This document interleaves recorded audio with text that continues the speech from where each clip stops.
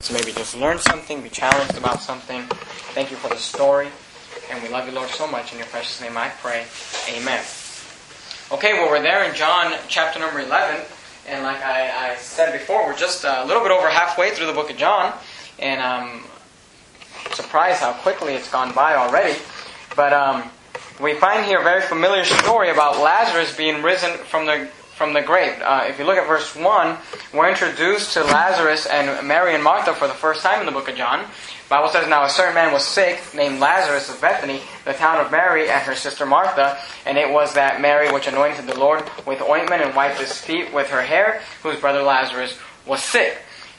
Verse 3 says, "Therefore his sisters sent unto him, saying, Lord, behold, he whom thou lovest is sick." So we find here Lazarus is sick. Obviously, we know he's going to die because of this. And the Bible says in verse 3 that Mary and Martha, the Bible says that the sisters sent unto Jesus, and they sent a message, and they said, "Hey, Lord, behold, he whom thou lovest is sick." Now, obviously, Jesus has been healing people all over the place and taking care of people in that manner.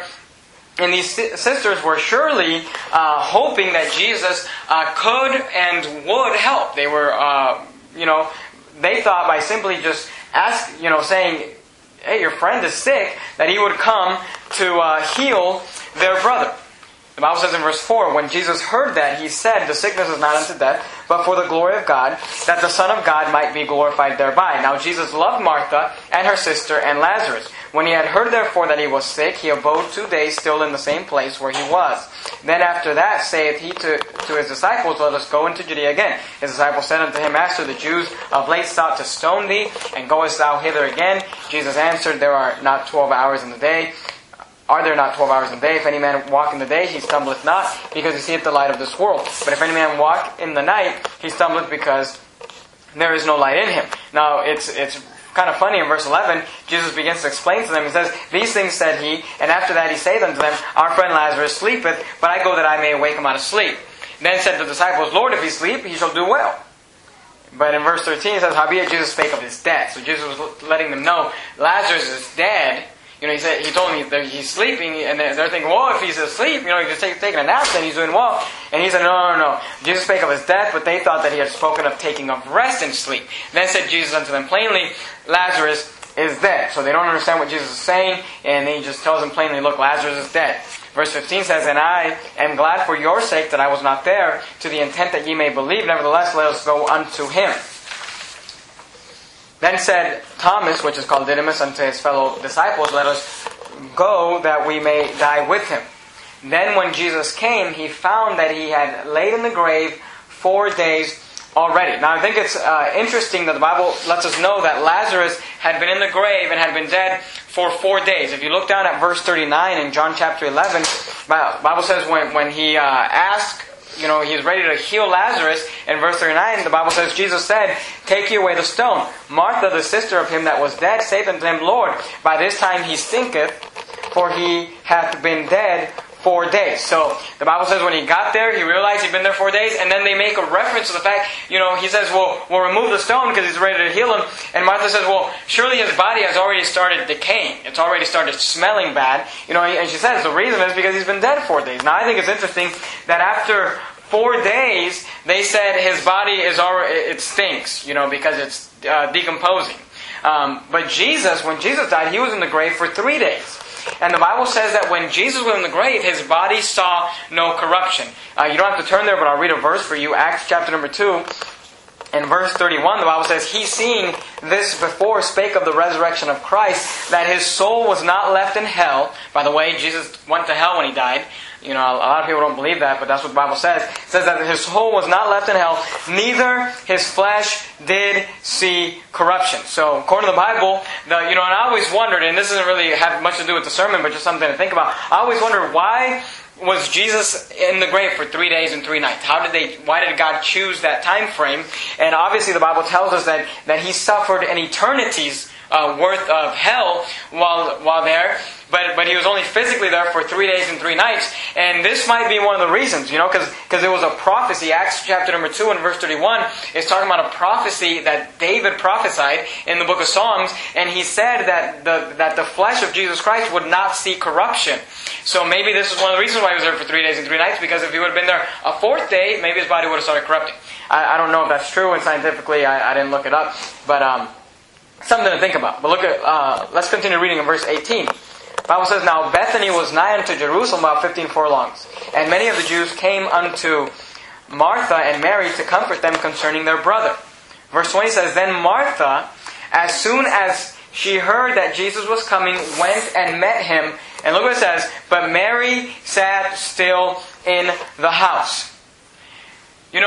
This interesting thing about Mary and Martha, we find them in other Gospels as, if you remember the very familiar story, when Jesus comes to have dinner at the house of Mary and Martha, and one of them is cooking, and one of them is at the feet of Jesus, and you kind of get that comparison there between their attitudes. But here we see another comparison of Mary versus Martha, and really it shows the type of Christianity. There are 2 types of Christians that we find while they're going through a trial. There are those who run to Jesus while they're going through a trial, such as their brother here, who they were very close to, had died. And then there are the Christians who run from Jesus during a trial. And I think it's interesting in verse 20, they both sent for Jesus. Lazarus is dead. They obviously were expecting for Jesus to come sooner than He did. I don't know if you noticed there, and we'll talk about this in a little bit. But the Bible says that Jesus, after He heard that Lazarus was dead, He tarried 2 days. So He waited 2 days before He even came down to see them. So obviously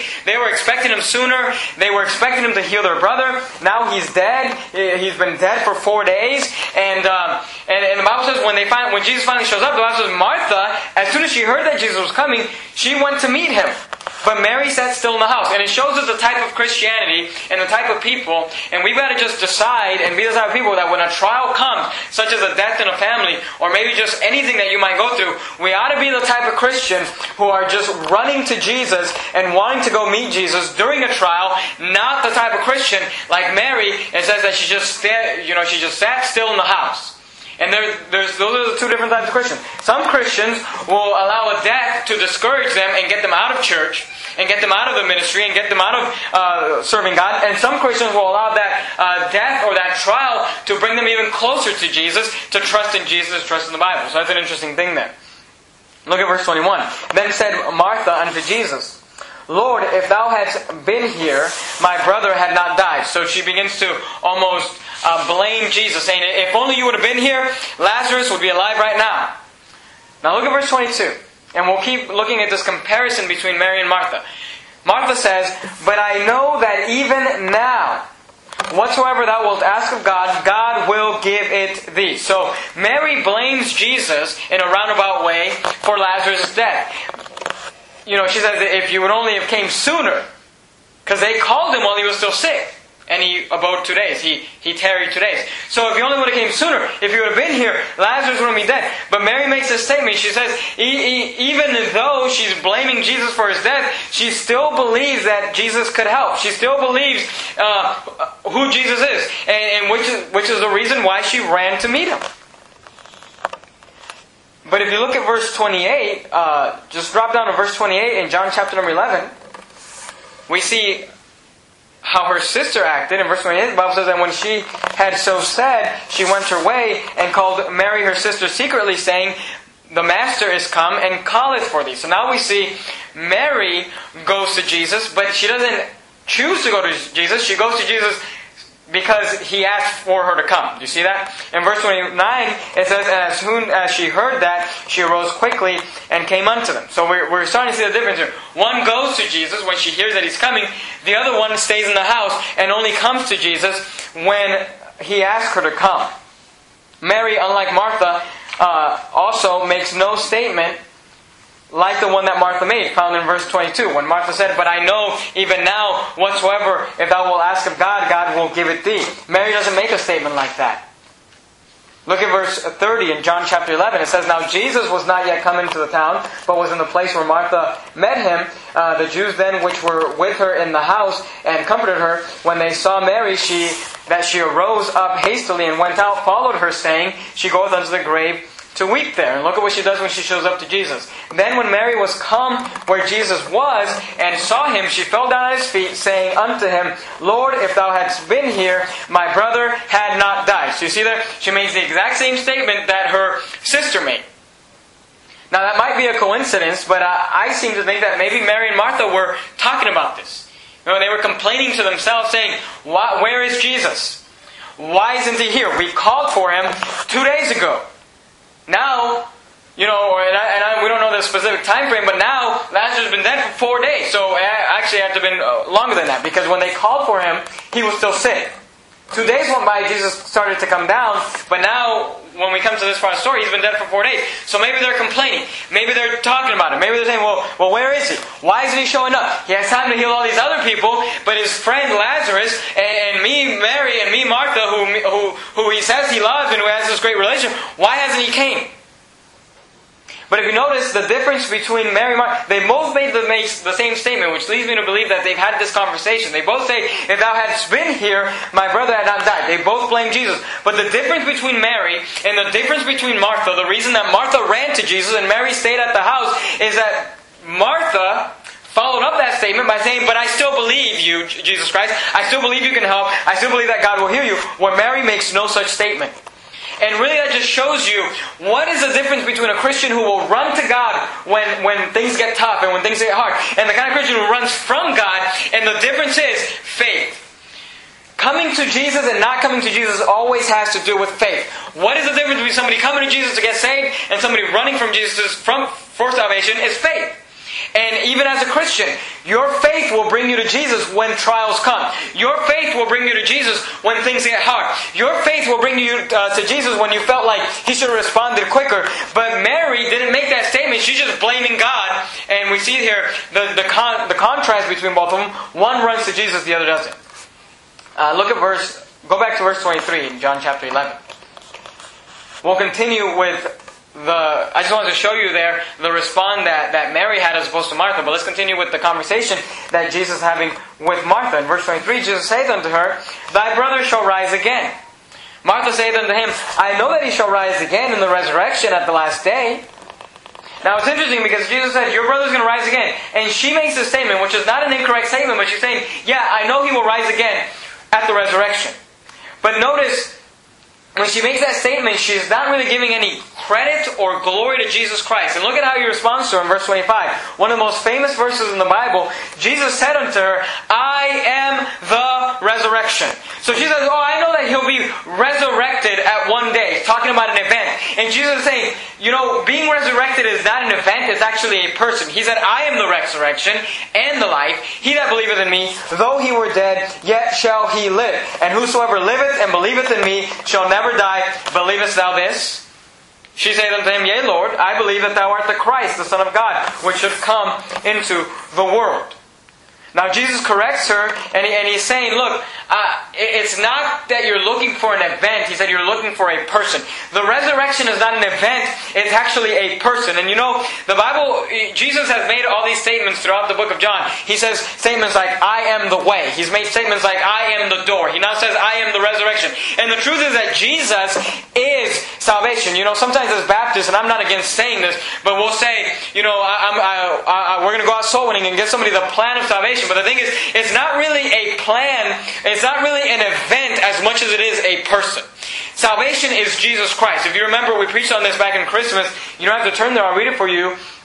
But in Luke chapter number 2, verse 29, when the baby Jesus was brought into the temple, as the custom was, Simeon, who was filled with the Holy Ghost, or had the Holy Ghost come upon him, came into the temple, and Simeon said, "Lord, now lettest thou thy servant depart in peace according to thy word." As he's holding Jesus, he's saying these words. He said, "For mine eyes have seen thy salvation." So he was looking at Jesus Christ, and he was saying, "Mine eyes have seen thy salvation."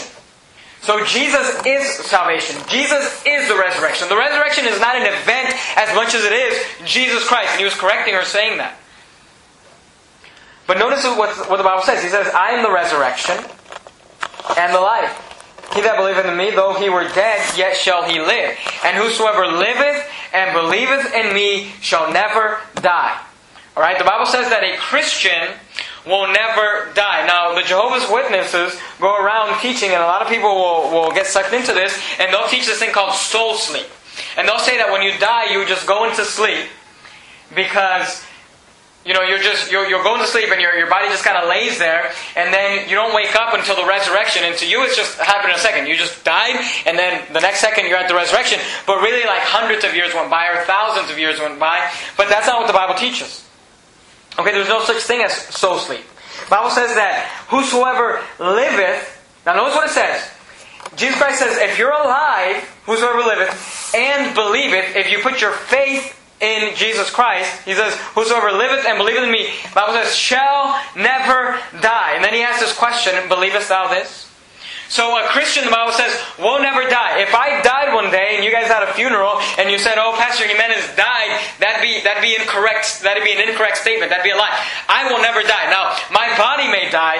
This carcass may die. I may quit breathing, or my heart may stop pumping blood through my body, but I will never die. The Bible says in 2 Corinthians 5:8, we are confident, I say, and willing rather to be absent from the body and to be present with the Lord. So I will never experience death, because here's what the Bible says.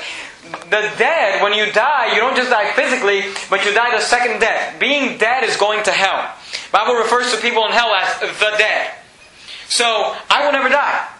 I mean, I literally will never experience death. The moment that my body takes its last breath, that next moment I will be in heaven with Jesus Christ. Now, this body will be dead, but we know that God is one day going to give us an incorruptible body, an immortal body, and we understand all that. But you will never die. The Bible tells us in the book of Revelations that the saints that were beheaded were in heaven, waiting and even almost just kind of asking God, how long must we wait for you to avenge us? Because they were saying, when God was going to come back to earth, to those things. But they were in heaven. They weren't asleep. There wasn't soul sleep. They were pretty much alive. Not in their bodies as a spirit, but they were conscious and they were there. So there's no such thing as that. But I love this verse, and these are great verses in the Bible.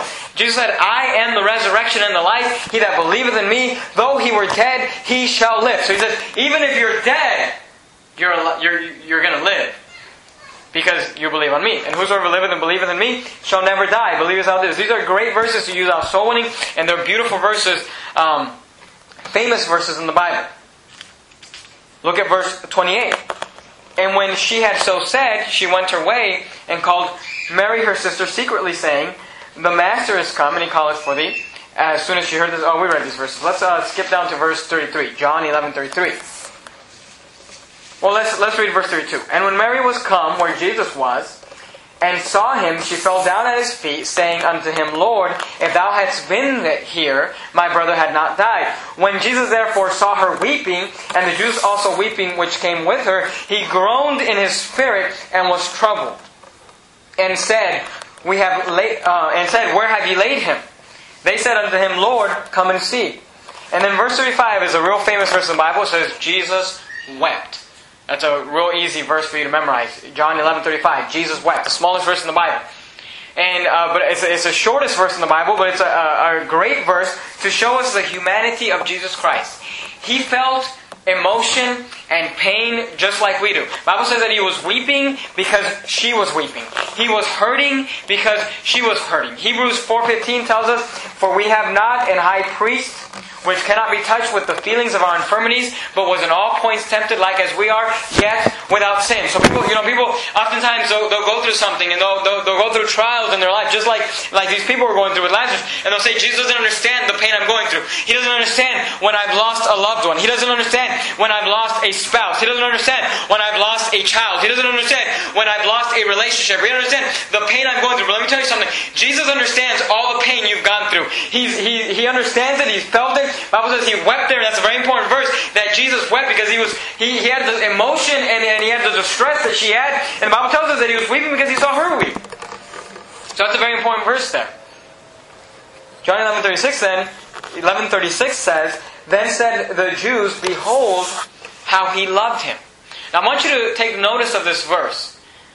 As they watched Jesus weeping at the grave of Lazarus, the Jews said, "Behold how he loved him." Now, you might have just kind of read over these verses, but if you go back to John 11:3, I want you to take note of this verse. John 11:3, the Bible says, "Therefore his sister sent unto him, saying, Lord, behold, he whom thou lovest is sick." So when Mary and Martha sent to Jesus the message that he was sick, they said to him, "He whom thou lovest is sick." They were saying, Lazarus, the person you love, is sick. If you look at verse number 5 in the same chapter, the Bible says, "Now Jesus loved Martha and her sister and Lazarus."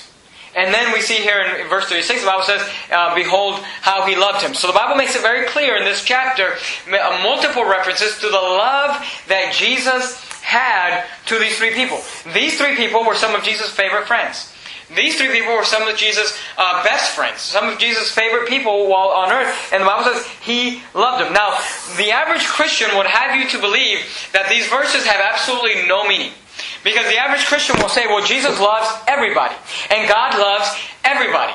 So then, I've got to ask the question, if Jesus loves everybody, and if God loves everybody, then why does he go over and over and over in this chapter to make these references that Jesus loved Martha, that Jesus loved Mary, that Jesus loved Lazarus? They say, oh, how he loved him. Why does the Bible make such a big deal about this? And I got to ask you this question. Does Jesus love everybody, or everyone? And the answer to that question, just listen to me and I'll prove it to you from the Bible, is no. Jesus does not love everybody. And the Bible makes such a clear reference to the fact that he loved these people is because that Jesus doesn't love everybody. God does not love everybody. You say, prove that from the Bible. Let's look at it. Go with me back to the book of Hosea in the Old Testament. It's one of those minor prophets in the Old Testament.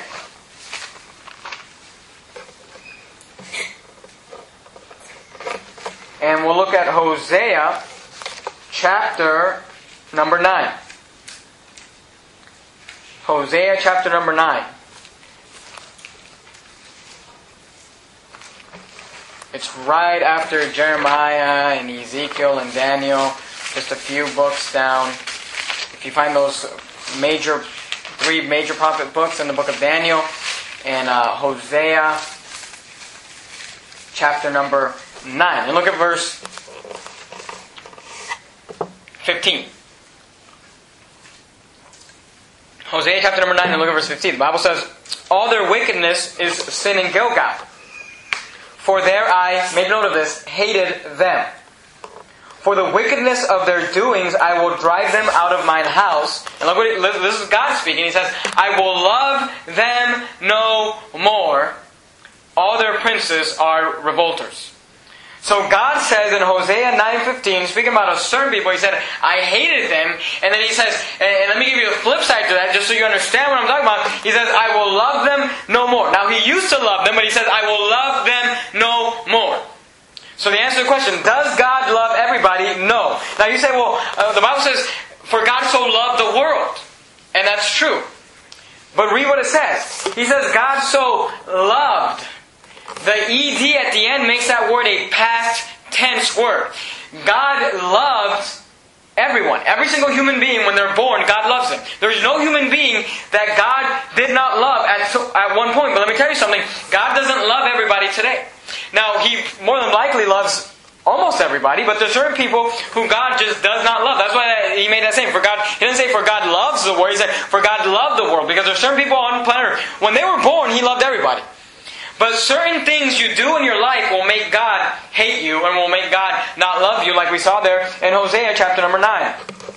Now, go with me to the book of Psalms. If you open your Old Testament right, or your Bible right in the center, you'll more than likely fall in the book of Psalms. And look at Psalm 11. And we'll look at this a little more. Psalm 11, and look at verse number 5. Psalm 11 and verse 5, the Bible says, "The Lord..." I'll wait for you to get there because I want you to see it. Psalm 11:5. Psalm 11:5. The Bible says, "The Lord trieth the righteous, but the wicked and him that loveth violence, His soul hateth." Now, at the end of that verse, when it says His, who is that His referring to? It's referring to the Lord. It says, the Lord trieth the righteous, but the wicked and him that loveth violence, his soul hateth. So the Bible tells us right there, the Bible, that God, the Lord, Jehovah God, hates the wicked, and He hates those who love violence. Now let me explain something to you. Violence is not, getting in a fight. Okay? People think, the violence, boxing or wrestling is violence. That's not violence. The word violence, and definitely the word it's used, the way it's used in the Bible, is referring to, let me explain it like this. If you look at the word violence, it comes from the same root word as the word violate. Okay? So violence is not just, a bunch of kids got in a fight. They're so violent. That's not violence. Violence, and when the Bible uses the word violence, is referring to when somebody violates, or somebody defiles, or somebody hurts somebody, and they violate. Does that make sense? So see, people, because we as Christians today, and especially as fundamental Baptists, I don't know how many pastors I've heard say things like, we've got to love all these people. I know of I'm thinking of a story right now where there was a lady who was going to a church that we were attending, and she, I can't remember exactly, my wife probably would be able to tell me better, but I always forget things, but this lady was dealing with something because I want to say that her grandson or her granddaughter had been violated by a certain individual. And she was, and this person was in prison, obviously. Had been in prison. And this lady was kind of struggling with that and just that anger there, and she just wanted to know, how to deal with it or whatever. And the pastor said to her, you got to just love that person, and you got to just forgive that person and love them, and you would hear that from the average Christian. But let me tell you something. Does God love the pedophile tonight? The answer is no. God does not love people who violate people. And Psalms 11:5 makes that very clear. The Lord trieth the righteous, but the wicked and him that loveth violence, his soul hateth. Let me tell you something. God does not love the pedophile tonight. God does not love people who violate and people who hurt others and people... Let me tell you something. God doesn't love the abortionist tonight.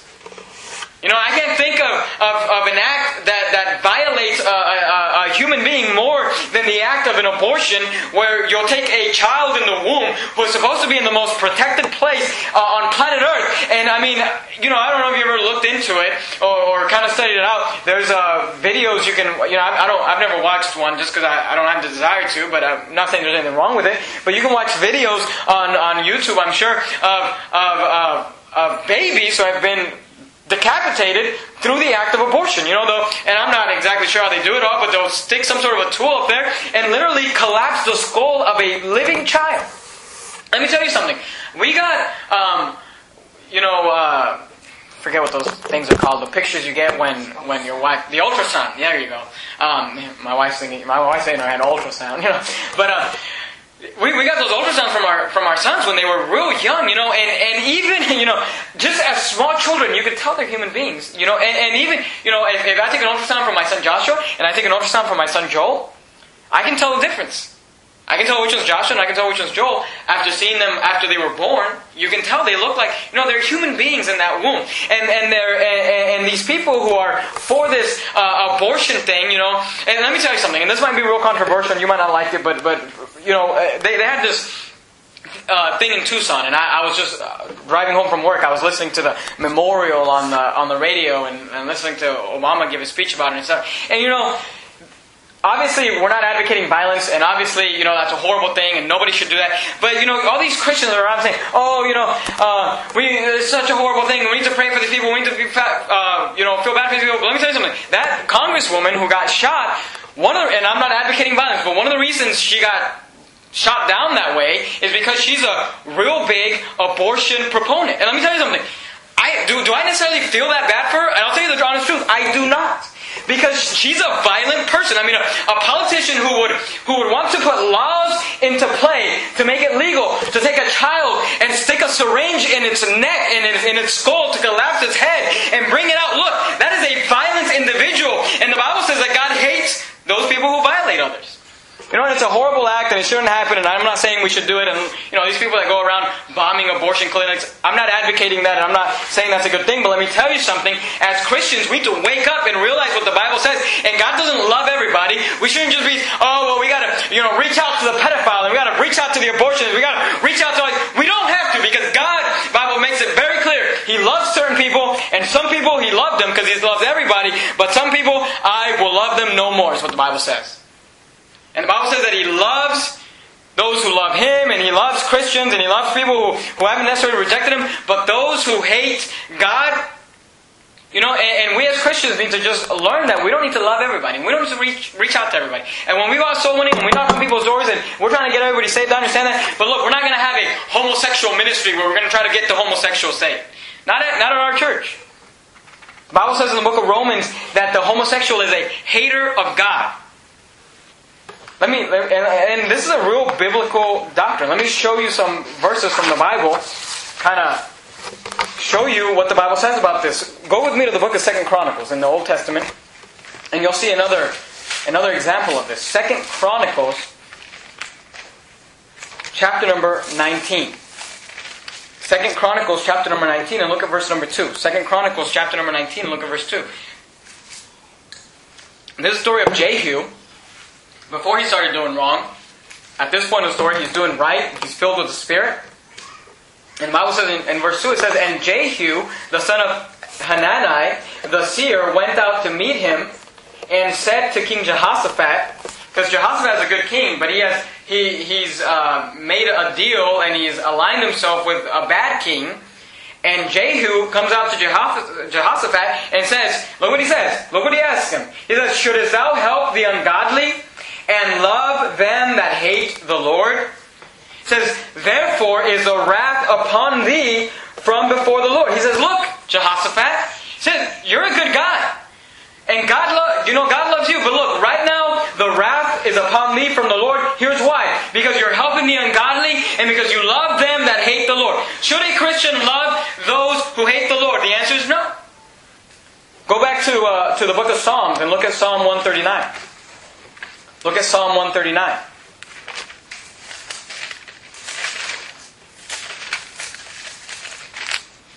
And look at verse 21. Psalm 139 and verse 21. This is David talking. And David says, Do not I hate them, O Lord, that hate thee? It says, And am not I grieved with those that rise up against thee? So, people say, well, David wasn't right with God when he wrote this. Well, first of all, it's the Bible. It's the Holy Ghost who's writing this, not David.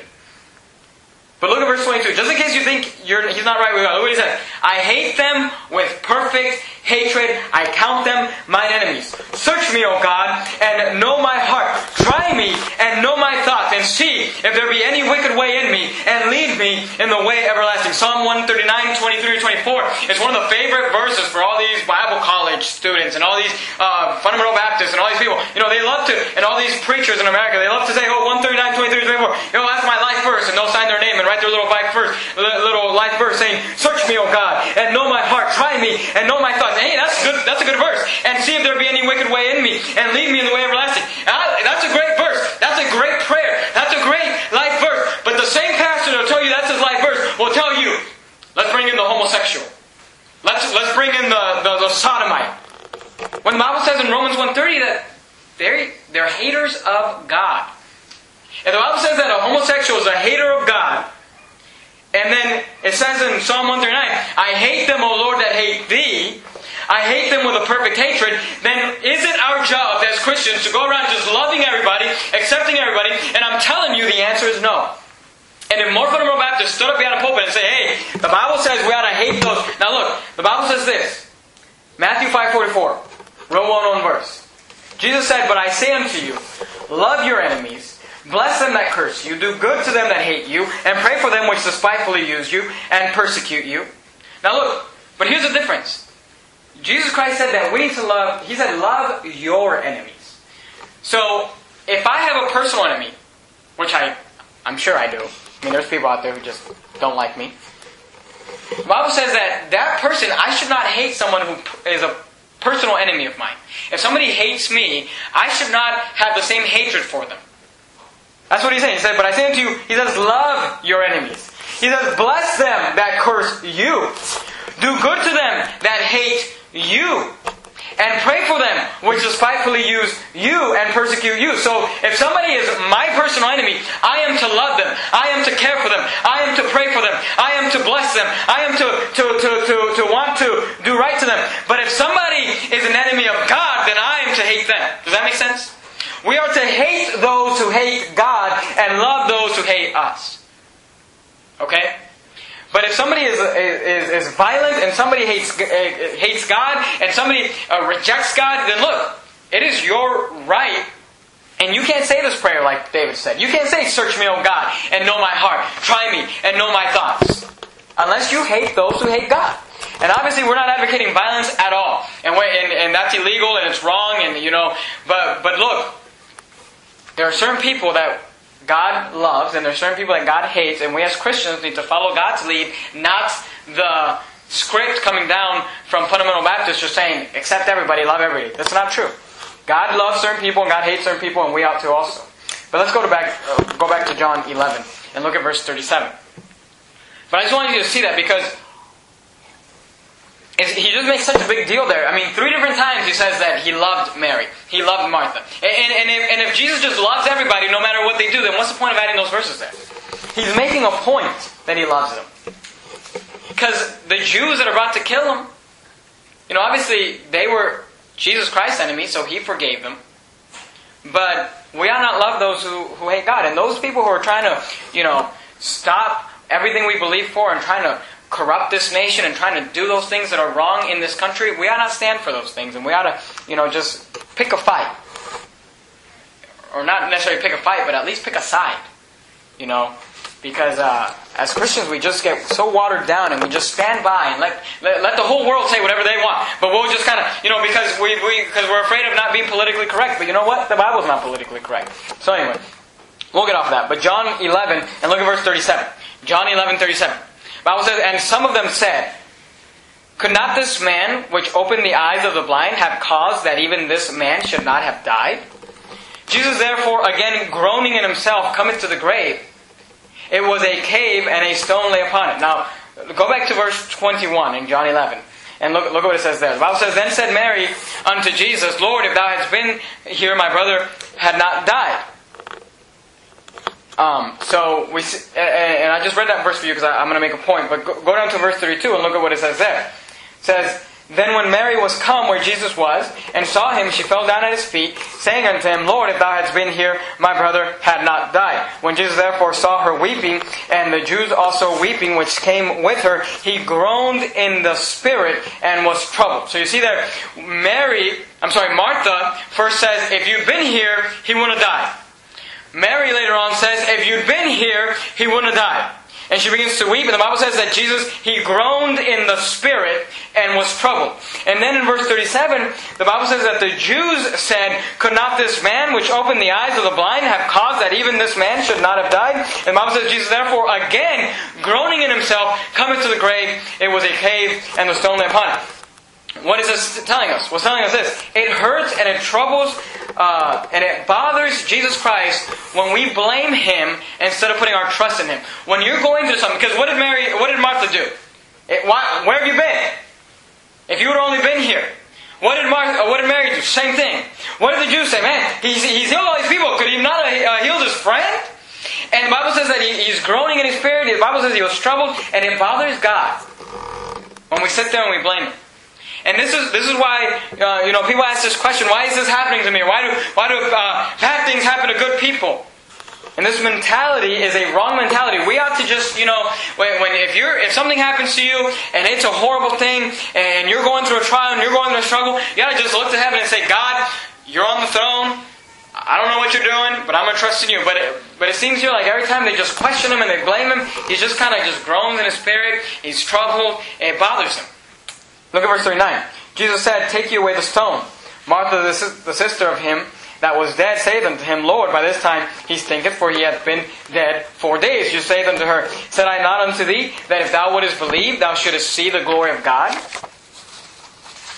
Now I want to show you a few things, and we're going to wrap it up here real soon, okay? Don't worry, we'll be done. But if you look at verse 3, in John 11, and you look at verse 3, the Bible says, "Therefore his sisters sent unto him, saying, Lord, behold, he whom thou lovest is sick."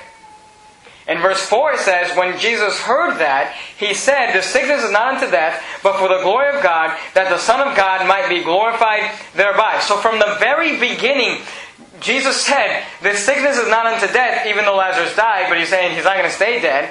And he says, this sickness is for the glory of God. So from the very beginning, Jesus knew what he was going to do. Look at verse 14. The Bible says, "Then said Jesus unto them plainly, Lazarus is dead. And I am glad for your sakes that I was not there, to the intent that ye may believe. Nevertheless, let us go unto him." And if you look at verse 6 in John 11, it says, "When he had heard therefore that he was sick, he abode 2 days, still in the same place where he was." So, from the very beginning, Jesus knew what he was going to do. Jesus knew that he was going to heal Lazarus, but he had to wait. He abode 2 days because he wanted to make sure that Lazarus died. Now Mary and Martha called unto him, expecting him to come out. Jesus waited 2 days, and sometimes, let me tell you something, sometimes it's in God's will that things get worse before they get better. Sometimes it's in God's will that people die. Sometimes it is God's will, and this really could represent it. Sometimes it's in God's will that relationships die. Sometimes it's in God's will that marriages die. Sometimes it's in God's will that things die because He has a plan and He knows what He's going to do. And sometimes we'll pray and we'll ask God and we're just wondering, why isn't He answering? Why isn't He coming? We called Him 2 days ago. Why hasn't He come? But Jesus Christ has a plan from the very beginning. Nothing catches Him off guard. Nothing catches Him, without Him priorly knowing, and He had a plan and He knew what He was going to do, and He said, "Hey, I'm glad that He died." He said, "I'm glad that I was not there, that ye may believe." He has a higher plan. See, we think that our lives is just about us and just what we're going through, but God has a plan, and God sees the full spectrum. God sees the people that our lives are going to affect, and maybe God needs your brother to die so that other people will be saved. We'll see there in the next chapter that many people get saved because of Lazarus.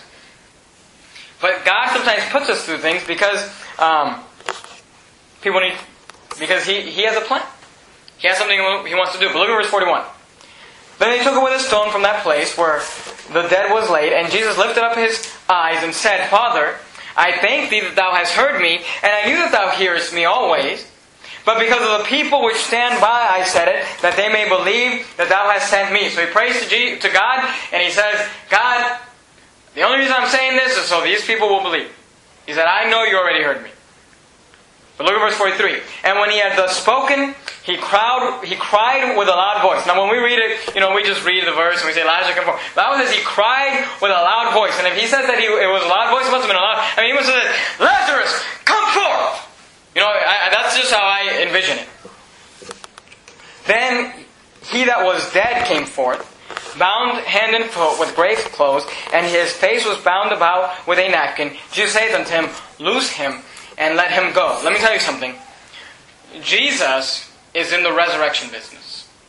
Jesus is in the resurrection business. He said in this chapter, "I am the resurrection and the life. He that believeth in me, though he were dead, shall he live."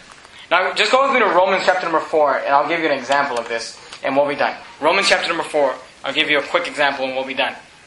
But Jesus is in the resurrecting business, and sometimes He allows things to get bad, and sometimes He allows things to die, just so that He can show His power in resurrecting.